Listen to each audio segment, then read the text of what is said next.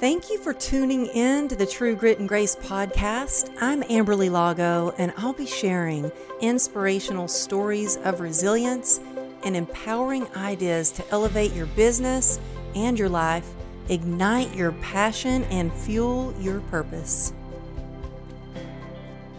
Hey there, welcome to another episode of True Grit and Grace. I have such an amazing treat for y'all today. Ken Coleman is here with us today. He's a best-selling author of 2 books, actually. I have one of those books right here, From Paycheck to Purpose, and also the book, The Proximity Principle. And he is the host of the nationally syndicated radio show, The Ken Coleman Show. Y'all, he's a big deal, and he is with us here today as America's career coach. He helps callers discover what they do best so they can do the work that they love and produce the real results that matter the most. And so I'm really excited to talk with him about everything from purpose to leadership to how to build better connections to not getting burnout, because I know a lot of entrepreneurs, they get burnout. So Ken, thank you so much for being here. I've been excited to have you on the show. Amberly, thank you for having me. Oh my goodness. Well, like I was saying before we started recording, I love binging on all your Instagram reels, actually, because you give short, you're amazing. You give short like nuggets that are so good, from everything from leadership to self-development to just how to be a better person. And so I'm curious, before we get started into delivering all this wisdom that you have, how did you get into being the leader that you are? And not only the leader that you are, but you help and empower other leaders to be better leaders. How did you get into that role? I had an opportunity to join John Maxwell's team in Atlanta, Georgia back in 2003. I was in the Nashville area and was recruited to an opportunity with John's team, and I took it. I just felt like it was something that I had to do. John Maxwell is a well-known leadership guru, world-class speaker and author. And I thought, this is going to be a good experience to be around somebody who's training leaders. And I was trying to develop my business resume at the time, so it felt like a no-brainer. And so in spending time with John, traveling with John around his content and the leadership events that we did, I began to get opportunities to be on stage as an interviewer and as a host and some speaking. And I have always been a student of history, and I've always been a participator and a lover of sports. And so leadership was like this wonderful glue for me that brought these 2 loves of mine together. I love history. I love sports. And so you can't love either one of those things and not be exposed to the great leaders, great women and great men who have led and competed and coached and all these things. So I found that I really loved the topic, if you will, of leadership, the pressure that very word represents, to lead others. And, so that's how I got involved in that leadership space, just working around it. And then I came to work for Dave Ramsey, and Dave Ramsey is one of the greatest leaders I've ever met and certainly worked for. When you're talking about a broadcasting icon, a Hall of Famer like he is, but he also is the day-to-day CEO of our company. We're north of $350 million in revenue, 1,100 employees. And so I've been able to have a shotgun seat, if you will. Yeah. To see great leaders lead, to speak to leaders. And now through Entre Leadership, the leadership brand at Ramsey Solutions, I get to speak to leaders because I have a unique vantage point in that I've talked to over 5,000 men and women live on the air who want to leave companies. And you mentioned, Instagram. They just put out a reel, I guess, yesterday of a speech excerpt where I say in this reel, people don't leave leaders, they leave companies. Can I say it? Yeah. Because I see it. There you go. Love your people. Yeah. People leave leaders, not companies. Yeah. That's exactly that was powerful. That's exactly right. that reel was powerful. Yeah. And that's why I was like, oh, it's so true. And you know what? I am actually speaking at an event in January with John Maxwell. Oh, great. So I get to share the stage with John You got to Maxwell. tell them. You got to tell them Ken Coleman said hi. That we hung out and I talked. will. Well, you should come hang out with us. Where is it? It is in Atlanta, Georgia. Well, You know maybe I'll. what? Why don't you should come be my guest? Well, I'll have to see what the calendar says about all of that. Yes, But I know you're very busy. I know you're very but busy. that's going to be fun. Is it his event? No, it's not his event. It's an event called Create, Great. and it's got Ken Joslin is putting this event Yeah, on. I know Ken. Tell Ken I You, said hello. Yeah, oh yeah, I will. But it's we like go he's way got back. Ed Milet, John Yeah, Maxwell, Randy Garn, sure. Gary Brecka, and I was the only female speaker, and I was like, Ken, you got to add some more female I speakers know. into I the know. mix. I And know. so he has. Good. He has sent, I think Good. he's added like a couple of more female speakers. And I'm actually impressed. He's put me on like the, advertisement, the big reels and everything for it because it was all men. Yeah. And but yeah, it's the first time I will ever get to meet or be in the proximity of John Maxwell. Oh, And that's great. something that you talk a lot Yeah. about is proximity. Yep. And there's also one thing that you say, like let me see if I word it right. You say your resume is worthless unless you have relationships. Did I word that right? Yeah, Something I say that resumes are worthless without a relationship. Oh, okay. So I got Yeah, that right. I was got it right. remembering on something that you said, You got it right. and I just don't know if people understand how much there is power in proximity. And people ask me all the time, Ken.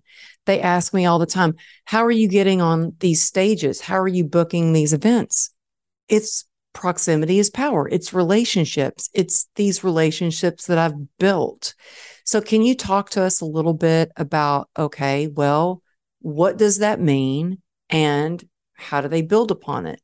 So the proximity principle, it was a principle that I came up with, interestingly enough, as I look back on my journey, and working with John Maxwell was a part of that story as to how I got into broadcasting at 33 and, stayed in it for 7 years and got the dream job at 40, which doesn't happen very often, relatively old to get into that business. What the proximity principle is it's a statement, as all principles are, that I just laid out, and it says this: in order to do what you want to do, you've got to be around people that are doing it and in places where it is happening. So I'll say it again. It's very simple, but profound. In order to do what you want to do, fill in the blank. You got to be around people who are doing that and in places where that work is happening.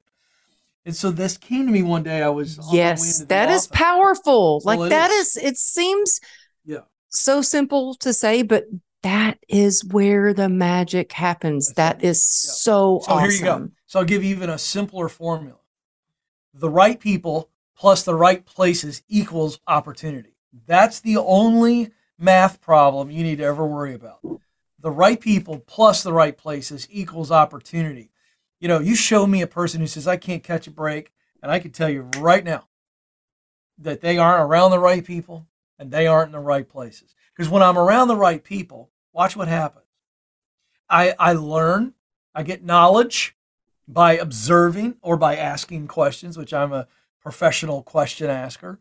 And then I also get the opportunity for wisdom. See, knowledge is I need some facts. Wisdom is I need some advice. And so when I'm around the right people, I get an opportunity for knowledge and wisdom. And then the third piece is I get an opportunity for more connection. Because when I'm around the right people, they tell me about more people who are the right people that I need to be around. And then they also tell me about places I need to be in. So then I get over in these places. And would you believe that when we get in the right places, we meet more of the right people? And so what happens is this becomes a habitual cycle of connection. Mm-hmm. And so when people have the discipline and the courage to put themselves out there and just show up and listen and learn and rinse and repeat, you won't believe how opportunities will come to you. Sometimes right in the moment, but many times years later. And I've got some incredible stories of how I used the proximity principle long before I even defined it and came up with the principle. And I saw years later, because I did the right thing, I put myself in the right place around the right people, and I helped and I served. Okay, Years wait. later, That's key. What you yeah. just said just Oh yeah. there. Yeah, you got to help and serve. Because you helped Yep, and you served. that's right. I think that's the key. So, yeah, it's great. You get in the right rooms. People go to conferences, they go to conventions, summits, gatherings, networking events. But you said the magic right there. You serve, you add value. That's right. That's how you really build relationships. And it's, I think, in for the long game. Like for Yeah. me, it's been with no expectation. Like I just want to really see how I can serve, how I can be there, how I can, add value. Yep. And then lo and behold, who knows who's holding the treasure map to the treasure chest of That's right. where you need to be and who can One connect thing you. one thing I want to point out, because you're right, but I know there are people that are listening to us right now, and when you said I've got to serve, I've got to add value, some of you want to connect with men and women right now that you correctly assess. You go, there's nothing that I can do to serve them. I can't think of anything where I can serve them. And sometimes that's true. But I want to focus in on what Amberly said, the other phrase, and it's add value. This is very intimidating for a lot of people. And if I can, I want to take all that away.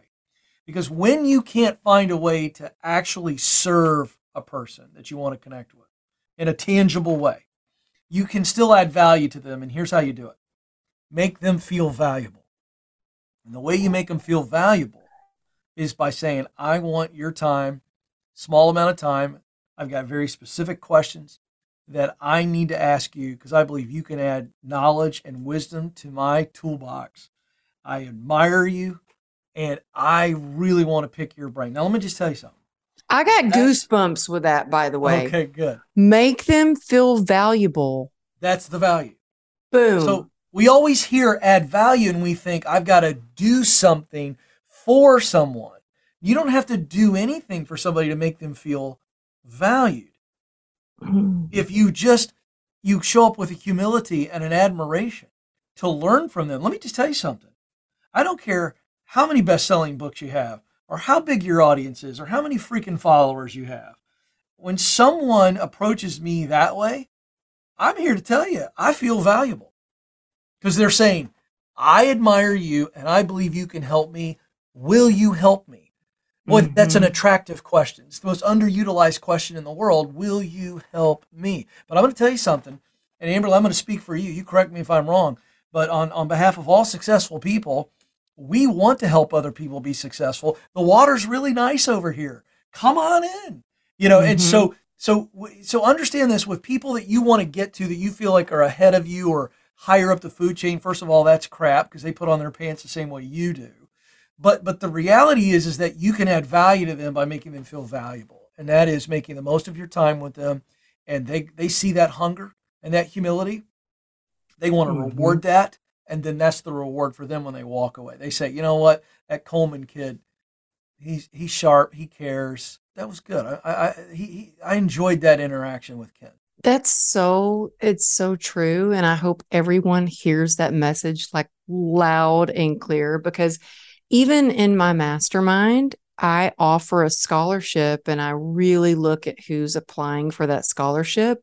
Yep. And who I accept for that scholarship is someone who is supportive and humility and kindness and generosity, and they're a good person.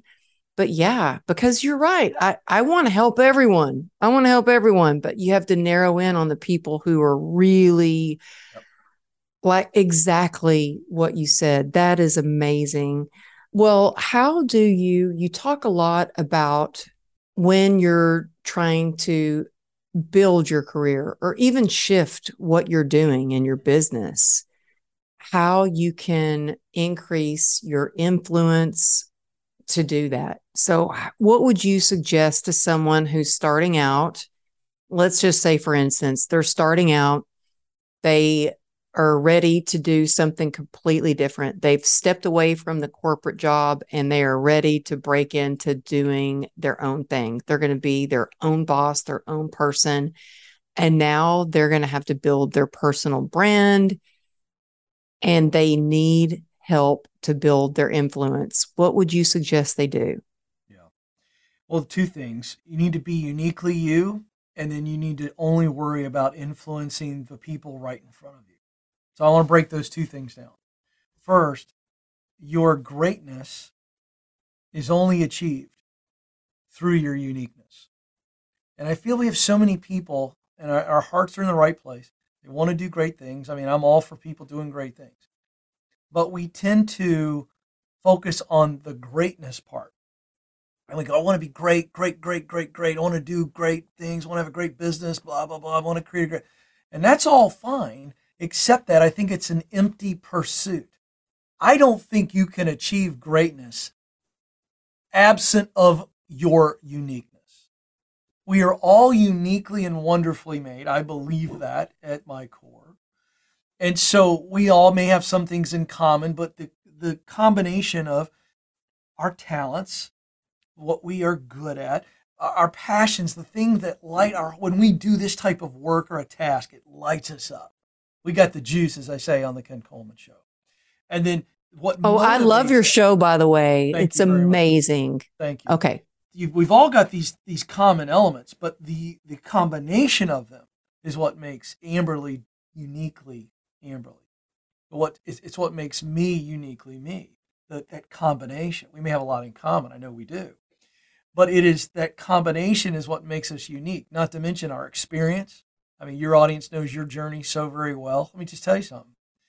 That shocking tragedy that you went through has shaped you in a way that I can't touch people and connect to people and reach certain people that you can due to the uniqueness of your entire journey. So when we understand that we are in fact unique and we actually embrace that, the good, the bad, the ugly, all right? That means embrace our talents, but embrace our weaknesses. Embrace the things that light us up, our passions, but also embrace the stuff that sucks the life out of us. Embrace what motivates us and then what demotivates us. When we really understand who we are and how we tick, now we're on to something. Because it is then that our heart and our head are in alignment and we're fully engaged. And that's where we make our unique contribution. We say, this is my unique combination of talent, passion, mission, plus environment, plus experience. And I put all of it together. And what comes out of it is I am uniquely set up to make a unique contribution. I'm solving a problem through this solution. And I'm going to do it my unique way. Now, that's the first part of that formula. Okay, because what happens is now we're not trying to be somebody else. Because let me tell you something, if you're trying to be a version of what your mom and daddy wanted you to be, watch out. Or you're trying to be a version of some influencer you see on Instagram or whatever else, you try to do that, I got news for you. You might be good, but you will not be great. Mm-hmm. Because you are holding back that unique combination of what your contribution can be and should be and must be. Okay. So that's the first thing. The second part of that is once I am really clear on my uniqueness and I know what problem I'm trying to solve and the solution I'm going after to help solve that problem, I now need to put the numbers away for a moment and go, forget about scoreboard and great numbers and great impact. Remember, back to uniqueness. So what I'm going to do is, as an entrepreneur specifically, I'm going to test that I'm going to test that solution. I'm going to learn from that. I'm going to try to help one person and then help another person and help another person. In other words, I'm going to start small and grow slow for the purposes of really getting good. You know, you talk about a master class. Let me tell you something. I've had the privilege to watch master craftsmen, furniture makers, blacksmiths, silversmiths, glass blowers. I go watch all these things because these are true craftspeople. men and women who are craftsmen. And I'm going to tell you something.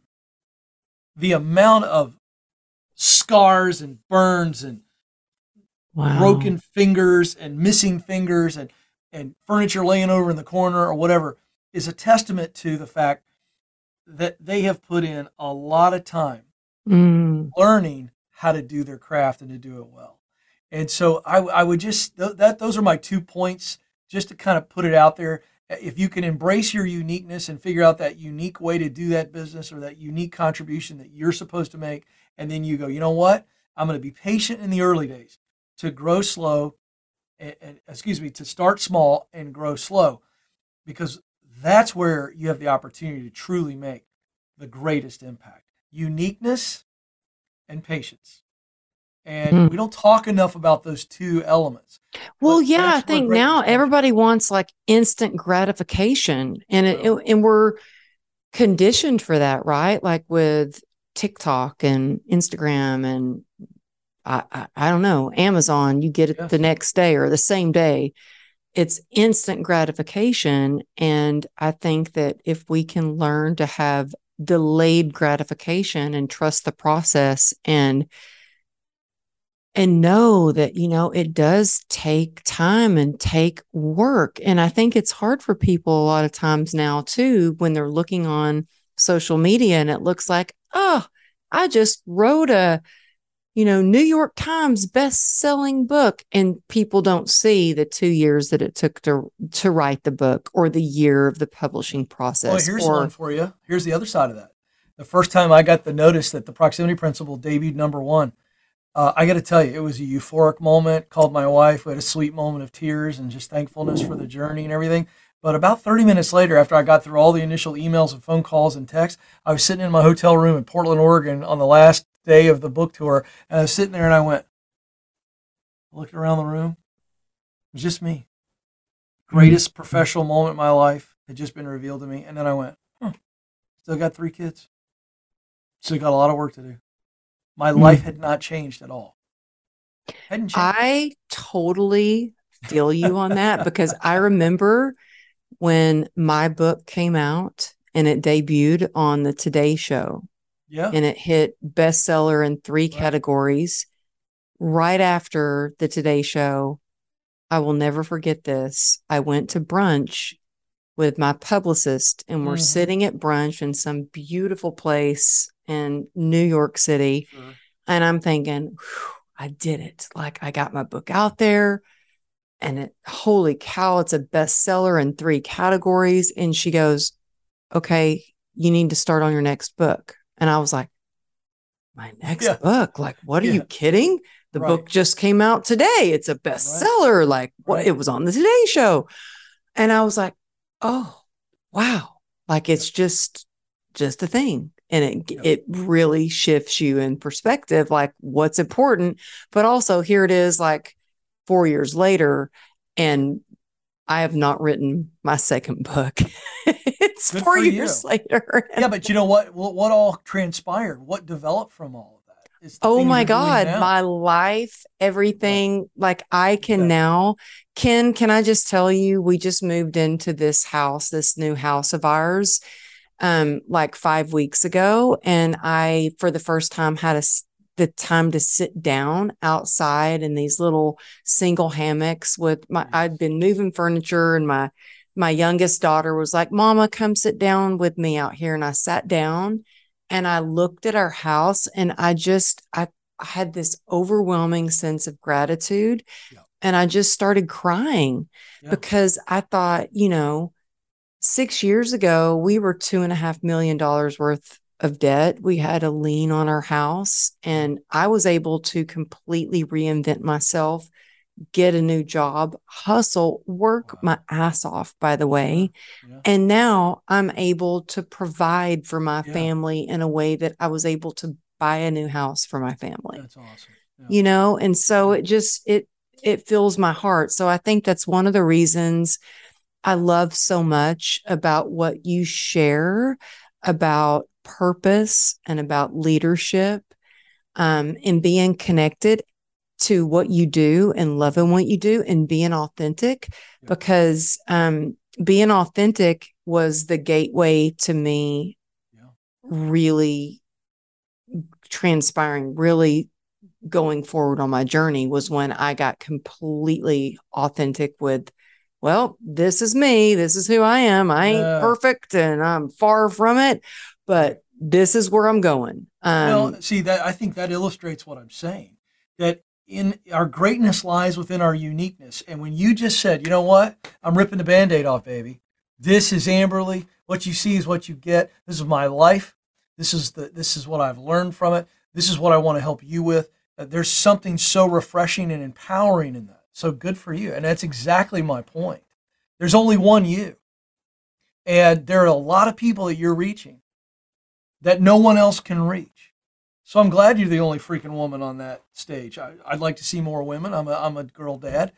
I'd like to see more women on stage. But the fact is I like the fact that you're the only woman up there, because you're going to go rip it, and you're going to get a lot of attention from men who'd never even give you the time of day. And I think that's, again, this is the unique time in history and the unique audience that you are able to touch. And that's the driving message for people. We live in a world where we compare ourselves to everybody and everything, and the world doesn't need any more knockoffs. It needs authenticity. It's attractive and it's empowering. I agree. There's so many people that just want to try to be like everyone else. And that's one thing that I love, that my daughter is like, my youngest daughter, my oldest daughter isn't even on social media at all. She's like in the books at Yale in medical school. But my youngest daughter is like, she's like going to be herself.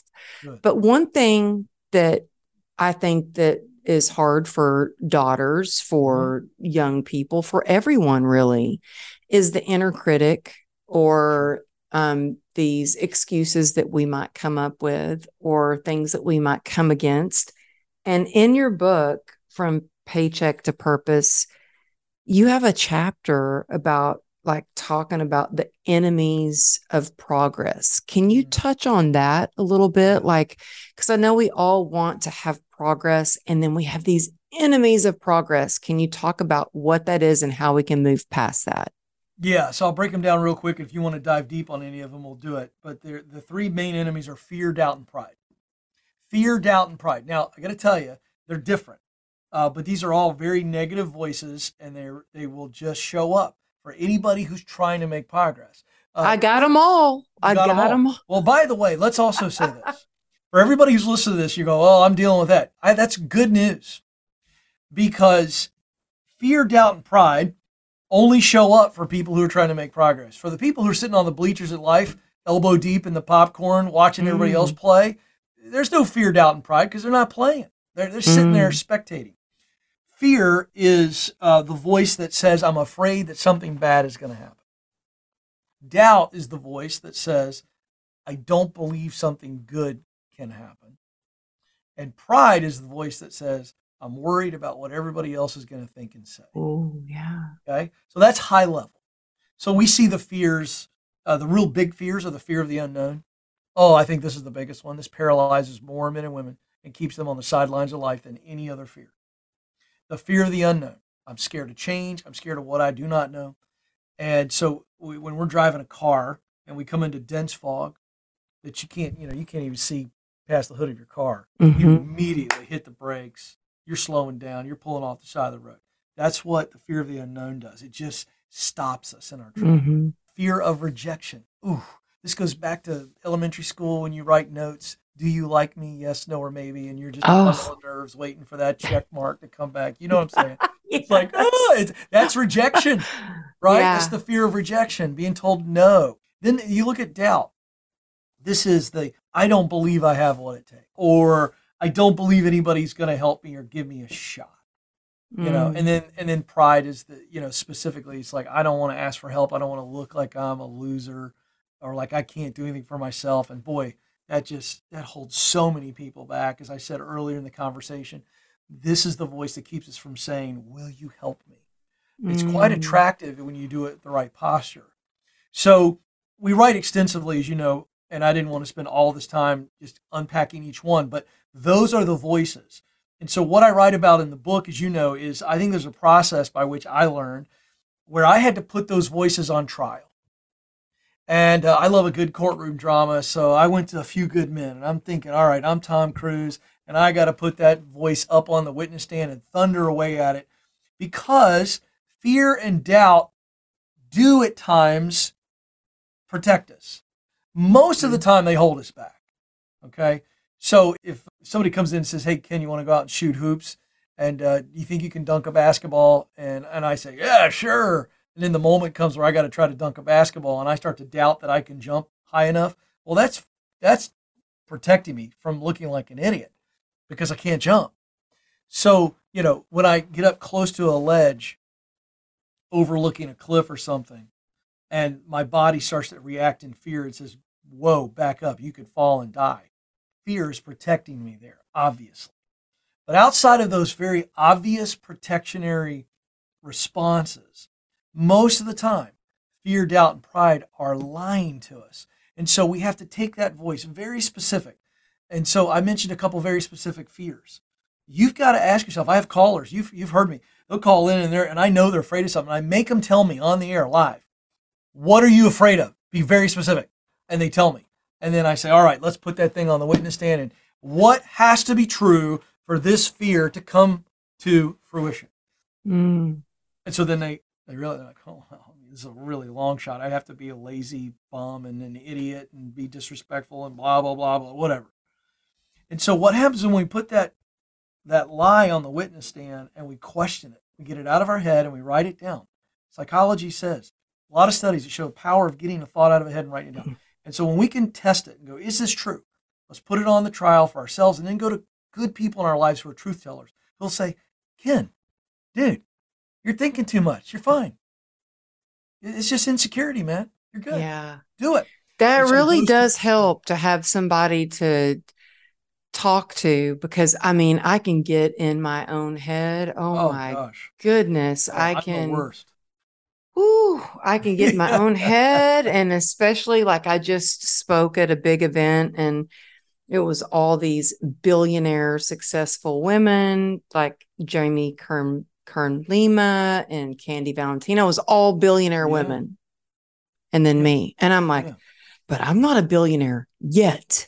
Right. But I had to keep telling myself, yet I will be someday. And I'm here for a reason. But I have learned to talk to myself instead of listen to myself, because I will just tell myself the worst things. Yeah, I get it.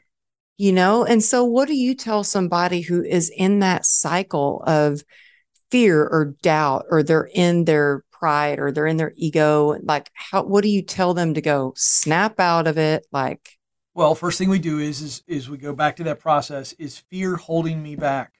And most of the time it is doubt holding me back? It's not protecting me, it's holding me back. So we go, oh, this is a garbage voice. So William James, the father of modern psychology, once famously said, no matter how absurd something is, if we repeat it often enough, people will believe it. And we've seen that through time. We've seen that through religious leaders and cults, brainwash people. We've seen it through dictators and horrible leaders, brainwash the masses. No matter how absurd something is, if it is repeated often enough, people will believe it. Well, what is true of people is true of our own thoughts. And so if that thought keeps skating around in your head right before you go out and speak, well, I'm not a billionaire, I don't have a big business success story like Jamie Kern Lima, and blah, blah, blah, blah, blah, and I don't know that I belong here, blah, blah, blah, blah, blah, blah. What happens is that stays in your mind. It's okay for that thought to be there. It is not okay for us to allow it to stay. But if you were to stay with that thought, you would believe that. Oh, shoot. I wasn't going to stay with that. I prayed and I did some push-ups and I got out there and I gave my talk. So here's what I would say. I would go, but if I'm talking to that person, and we'll use you as an example because your audience knows you well. So they're presenting doubt to me and all this kind of stuff. And I'd sit there and I go, okay, great. What are you doubtful of? Well, I'm not as powerful as this person, or I don't have this stuff. Yeah. I go, wait. I know a little bit about your journey, Amberly. I'm going to tell you right now, you're one of the toughest mental cookies I've ever had the privilege to talk to, just knowing your injury. That's no joke. That is, we're talking half of a percent of people can come through an experience like you did and turn it into an unbelievable story in a situation. You talk about life handing you lemons, and you went, "Hold my beer, I'm going to make some lemonade." You did, and so that's unique. And so I would look at you backstage and I go, "Yeah, you don't have all that story, but you know what? There's plenty of those people doing unbelievable stories and having a business pop and just go nuts." But there's a very small amount of people in this room. In fact, you're the only one who could probably talk about physical tragedy and what it did to you mentally and emotionally, how it affected your loved ones, the deepest, darkest thoughts that you face. What did you learn about yourself? What can we learn? Because we're going through stuff over here that may not be like you went through, a horrific physical injury, but I'm going through something over here. And when you can talk about coming out of a storm, nobody in this room on this stage can deliver that message. And there's plenty of people giving business ideas, but you need to speak to people's hearts because that's the story you've got to share. And your story is all about heart. Can I just hang out with you all day? If you come to Nashville, you know what? I am going to be going to Nashville not long. Come on. I'm serious. So do you know Brian Covey? I know the name. Oh, he is amazing. He lives in Nashville. I'm sure I'll have to connect y'all. He's amazing. We just spoke at an event together a couple of weeks ago. And then my friend AJ and Rory Vaden live I know both of them. I know Rory well. You know them? Yeah, of course. He's here all the time. You got to come up and hang out and watch the show, and we'll have a conversation. Oh, heck yeah. I want to watch interview the show live. Yeah. I'll be the loudest person in the audience cheering you on. But yeah, I'm supposed to be going up there to hang out with Rory and AJ and my friend Brian Covey and a few other people. There's a lot of people that I live. Well, we're our offices and studios are in the lobby. We're right around the corner from them. So come see us. Oh, I'd love that. One thing I was going to say, and I know we're almost out of time, but I just had a couple more questions. Yeah. One thing that I love about your book is that you give chapter takeaways. Oh, thank you. I am big on that. Like, I love chapter takeaways where you can just go, okay, I'm going to highlight this. That's the old preacher formula. Tell them what you're going to tell them. Tell them what you told them. Oh, there you go. Look at that. You've never heard that one before, have you? I love it. Yeah, that's, by the way, a good formula for somebody who's learning how to speak. Tell the audience what you're going to tell them, then tell them, and then tell them what you told them. And that's the idea. Yeah, actually, when I first started speaking, I went to a speaker coach, and that's what she actually shared with me. Oh, that's funny. Yeah. But I do love that you give the takeaways at the end of each chapter. But now we've got a lot of entrepreneurs that listen to the show. Yep. They're on purpose. Yep. They might have a great team that they lead. They're probably good leaders, but they're feeling a little burnout. Yep. Like, what do you do? And actually, you know what? I'm going to be completely transparent with you. So when we just moved into this house, I moved at the same time that I did my first in-person event that I curated and had speakers flying in from all over. And I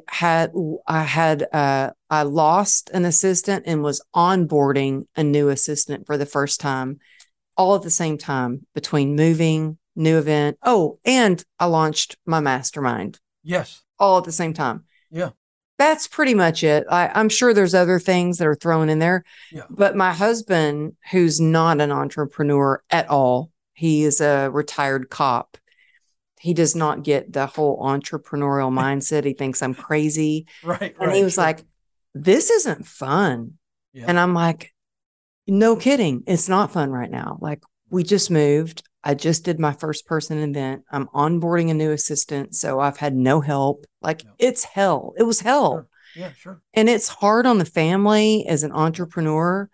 Now things are better, like a lot better. Thank goodness. And he's even like, oh, things are good again. And I'm like, yes, but it's the ups and downs of an entrepreneurial journey. But I know there are seasons of things of hardship and, you know, what would you tell to an entrepreneur to not to get burnout so they don't get burnout so they can, it's sustainable? What's some good advice that you can give? Well, Yeah, so here's my advice. If you are in your sweet spot, if you are spending 80% of your day doing what you're good at, doing what you love, and producing results that you care about, I got great news for you. You will not burn out. And I will Hmm. also tell you that you were not burned out. You were just exhausted. There's a difference.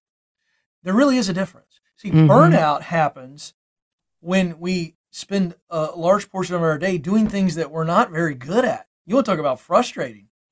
I mean, come on. We human beings were not wired to do things below average. It's flat out discouraging and frustrating beyond belief. We know this. All right.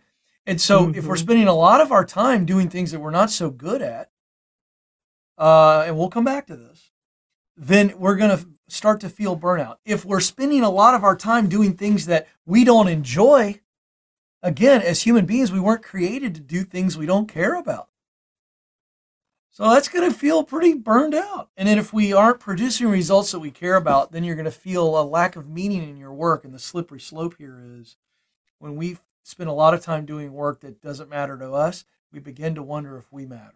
Oh, that's powerful. So Say now, that again so yeah, they hear that loud so and when clear. we do a lot of work, we spend a lot of time doing work that does not matter to us, it doesn't go very long before we start to wonder if we matter. There Mm. must be intrinsic motivation around the results that we create. Meaning, I create these results because I care deeply. The person who gets up at 5 a.m. in the morning to work out, they're not doing it just because. They're getting up early and suffering in order to feel good and look good. That's just a fact, and that's what's drawing them to suffer. So back to your situation, you were just flat out tired. You were cooked. Was. I I mean, but was. see, that's different than being burned out because you were going through a very intense season, shall we say, a storm. And you came out of the storm to where the hubs is like, man, things are great. And you're like, yeah, Sparky, I know, because we had to suffer to get here. And so, interestingly enough, the root word for passion means to suffer. Really? I did But not know that. yeah, that's why Mel Gibson, whether you like him or not, the film about Do you Jesus is know my called. hubby? He taught him how to ride a motorcycle. That's fantastic. I Yeah. would love to talk to your husband about that. But anyway, the point is that passion is meaning I'm willing to suffer. Watch pain. If we're working out, Wow. we got to tear those muscle tissues, and it's going to hurt. Why do we do that? To strengthen ourselves. So we suffer for something that we care about. We suffer through tough times in our marriage because we're committed and we believe in the union. We suffer through physical therapy in order to get healing. So Mm. we suffer rejection. We suffer through patience. Oh, is there anything worse for an entrepreneur than waiting? Come on, folks. I'm reading your mail. I know I'm reading your mail. That is suffering because It is. an entrepreneur is French for I want it now, baby. I think that's the translation. You use the word season so beautifully, and I think that's where I want to come back to as you were setting up the question. This is a season, not a sentence. It's not your sentence. It's not a judge saying you are sentenced to being frustrated as an entrepreneur for the next 30 years. No, it's a season. And I'll remind you of my favorite story from nature about the storm that you're in, because it's a storm and you're in this season of heavy storms. And there's two animals that handle storms very differently. They're both from the same family, cows and buffaloes. So cows, when a storm approaches the field or the meadow that they're in, the stupid cows run away from the storm. Okay? And so what happens is the storm's approaching them and they begin to run away from the storm. Well, the storm eventually catches them and is probably moving faster than they are. And so they end up running with the storm and as a result spend more time in the storm. The Mm. buffalo, the cousin of the cow, out on the plains sees a storm coming. They put that massive head of theirs down and they run into the storm. And thus the storm is Wow. approaching them and they are approaching the storm. And they go, there's no getting out of the storm. The storm's coming, baby. But I'm going to get into it and I'm going to go through it faster. And so they take the storm, they go head on. And as a result, they spend less time in the storm. And I just think that that's the encouragement I would give entrepreneurs. Number one, are you burned out? You might be. And you are burned out if you are not in that sweet spot that I call that intersection of what you do best, what you love to do, and what results motivate you. If Mm, those three are interlocked, I got great news for you. You're just plumb exhausted because it's the season you're in. You're building. You're the chief mm. everything officer. You're the one who cares more about it than anybody else. I got great news. If you keep your head down and keep charging, the storm will pass, and on the other side, the sun is shining, the birds are tweeting, and life is good. You are so amazing. I love talking to you. I never knew that about cows and buffaloes. And where we bought our house, it's amazing because I lived in LA for 31 years and we just moved to Texas and it's a small town. Yeah, And I come out of my little community and there's a field of yeah, cows that's and right. flowers and blue Right. sky. And so now I'm going to think about You're going to you think of that. Yeah, and yeah, that analogy that you yeah. told me. You are amazing. Thank Ken, you. I absolutely love talking with you. I love learning from you. I love your book. Thank Thank you. you so much. I'm going to share both of your books in the show notes. Thank you. But can you tell people where they can find you? And if there's anything that you have going on right now, is there a way for people to coach with you or? Yeah, well, I would say, I speak to organizations. So, depending on the size of your company and what you've got going on, or I do half day and full day, where I work with leaders to help them figure out what we were talking about. What is my leadership sweet spot? And then those that are dealing with hiring issues or kind of getting the right people on the right seat of the bus, because that's the magic. When you go from entrepreneur to successful small business leader, it's when you begin to put the team together and build a championship team. And so I'm available for that. KenColeman.com is the website. That's the easiest place to kind of connect with the podcast of the show, SiriusXM, YouTube, radio stations as well. Yeah, So that's so where to people can listen to connect. your show, can they go to your website at kencoleman.com to hear your Yeah. show? Well, I don't know if we stream it on the site. We might, but I mean, it's available anywhere that you can listen to podcasts: Spotify, Apple, Google. The Oh podcast gosh, is well I've everywhere. seen you're a badass. I mean, Well, I've never I've been called seen that it. before. But I appreciate that. I am going hard because there's a lot of people to help, and so people can call into the show. By the way, I get calls from entrepreneurs all the time. You feel stuck, you're looking for a breakthrough. Um, just Okay, I have another question yeah, real quick. How did you get into your radio show? yeah. Well, Dave Ramsey asked me to come join him, and so I was doing a lot of hosting. I was hosting the Entree Leadership Podcast, which is a great leadership podcast, and doing some other things for him. And then he was like, "Hey, you're ready to do your own thing. I know you want to do your own thing, so let's give you a show." And when you're a Hall of Famer and an icon, he pulled some strings, and I got a show every day live leading into him on Sirius XM. And so I had done radio in Atlanta on my own and had learned how to do radio well. So just technically could broadcast. But he was like, do a caller driven show. And so we just started doing it, and we put the word out to the greater Ramsey Solutions tribe. And we said, well, you got a work question, you feel stuck, you're confused, you're not clear, you want to get ahead, whatever. We'll take your calls. And Amberly, we just started like answering the phone and giving people advice. And I'd be honest with you, I sucked for the first 6 months. And I tell people that story because you have to embrace the suck. I When you can't start imagine something, you sucking though, honestly. Like well, I to you're be so fair, good with people, well, like thank you. and just being able to connect. I Well, I can appreciate imagine that. you might be hard on yourself, but Well, it I wasn't as can't imagine you good. sucking. Well, it wasn't great advice, and I mean that. I wasn't awkward, and so to listen to me as the host probably wasn't very. It was probably very good, but the advice and the asking of questions live in the moment, you can't be good at that when you start. Yeah. That's what I want people to hear. Like the first time you ever spoke, it wasn't your best; it's your worst. So Mm-hmm. this idea that I'm going to be good right out of the gate is so dangerous for folks because Thank when you you for have that sharing that. I mean, when you have that expectation to be good the first time, I got news for you. You're going to really let yourself down.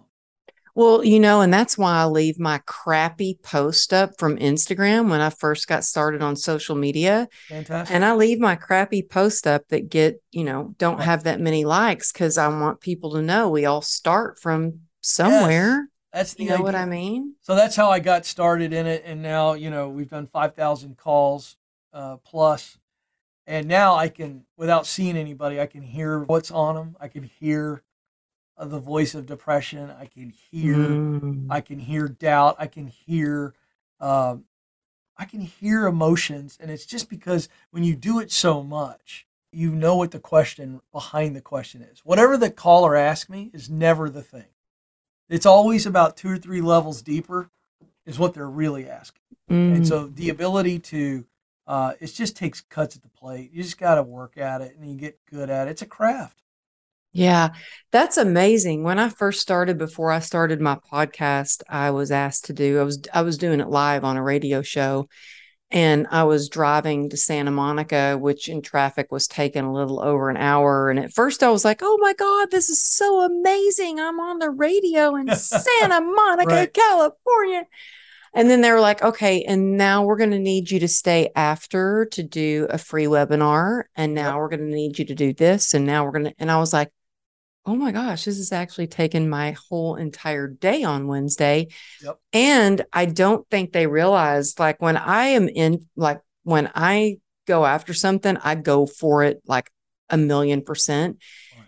And they weren't expecting for anybody to call in or even listen to the show the first day I was on. And I was like, listen, people, I'm about to do a radio show and I need y'all to call in.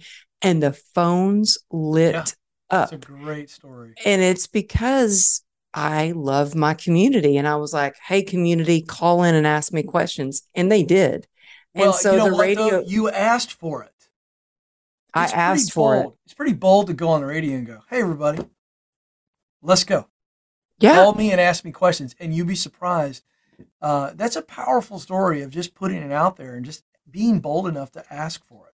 I think that People the called you. radio play, they were shocked. I'm They were sure. like, oh, wow, you're really serious. Like, we saw Yeah. you advertised it on your social media Right. and it got Right. like over 30,000 views. And that was 3 years ago when my Instagram wasn't that big, but it blew Sure. up. And then they That's could not, amazing. the phone lines Yeah. were just blowing up. And they were just like, who is this girl? Like, Right. what's Right. going on? But it Exactly. was because I asked for it. I That's am right. very connected with my community.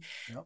And when they ask me for things, I deliver. And then when Yep. I ask them for things, they deliver. And Yeah. so it's magic like Beautiful. that. Yeah. I But love that story.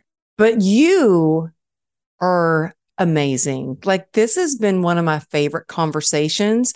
I love learning from you. I have Thank you. loved reading your book. Thank you so much.